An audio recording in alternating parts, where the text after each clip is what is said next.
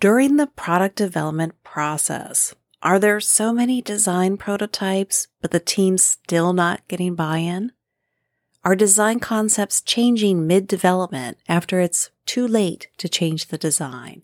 Or are designs picked apart only after they're nearly done? Later in development, are there many fires to fight with too many surprises at test? This can be the experience we have with new product development processes and projects. Quality during design is about empowering product design engineers with methods to use to avoid these kind of problems. Quality during design is not about compliance activities. It's about being proactive with our team in early development and knowing how to have conversations that gets us what we need so we can engineer designs. There are 3 areas we focus on in everything we offer at Quality During Design, including this podcast. Let's talk more about that after this brief introduction. Hello and welcome to Quality During Design, the place to use quality thinking to create products others love for less. Each week we talk about ways to use quality during design engineering and product development. My name is Diana Deeney.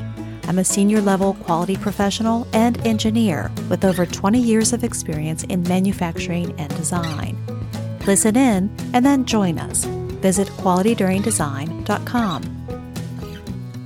Do you know what 12 things you should have before a design concept makes it to the engineering drawing board where you're setting specifications? I've got a free checklist for you, and you can do some assessments of your own. Where do you stack up with the checklist? You can log into a learning portal to access the checklist and an introduction to more information about how to get those 12 things.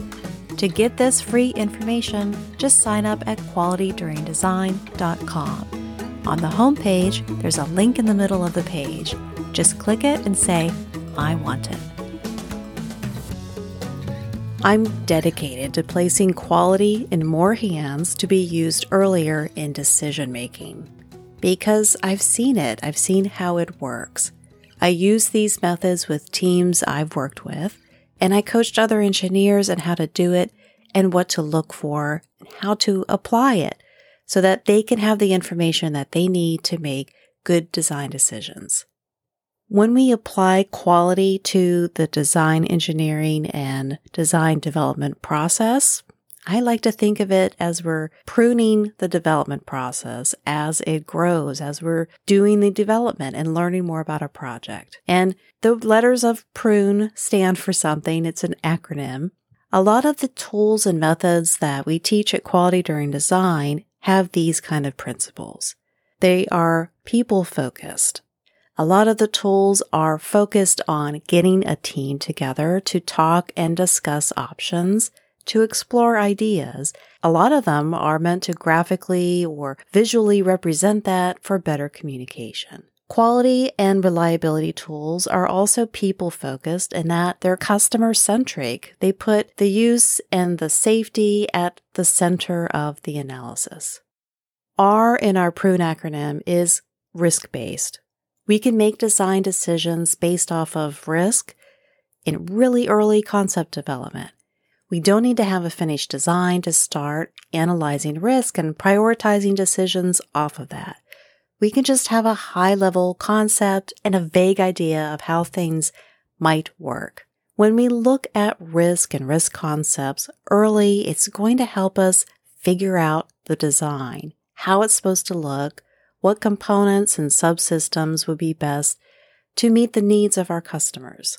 Then we can take that and iterate on it throughout the development process, getting more detailed as we need to, so we can address risk-based problems and design for all the internal customers.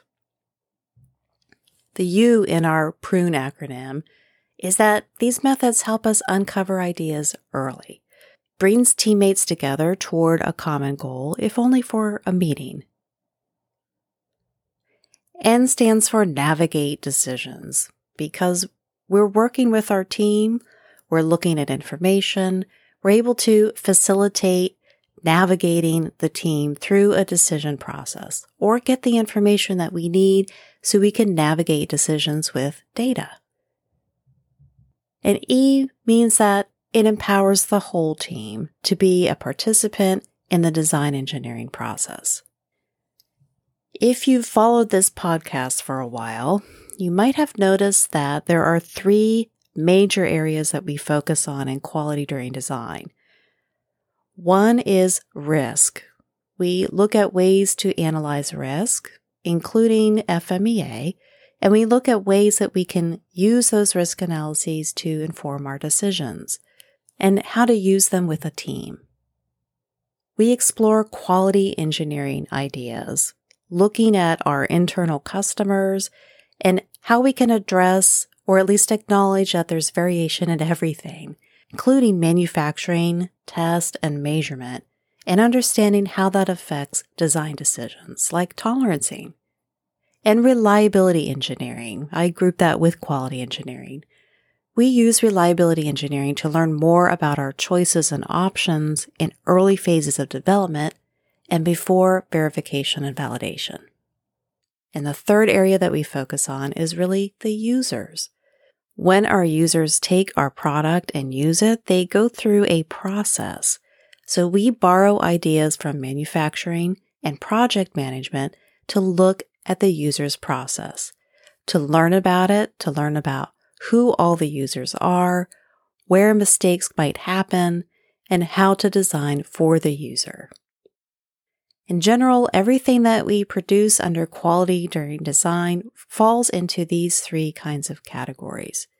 And it's these 3 areas that we focus on in the Quality During Design journey. The Quality During Design journey is our signature course designed for product design engineers and anyone involved in new product development.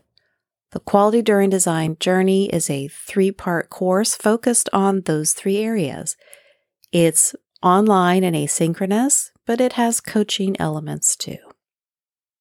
This is Thanksgiving week where I am in the United States, and it's really my favorite holiday because, at least with my family, it's just about giving thanks, pausing and giving recognition for the things that we should be thankful for.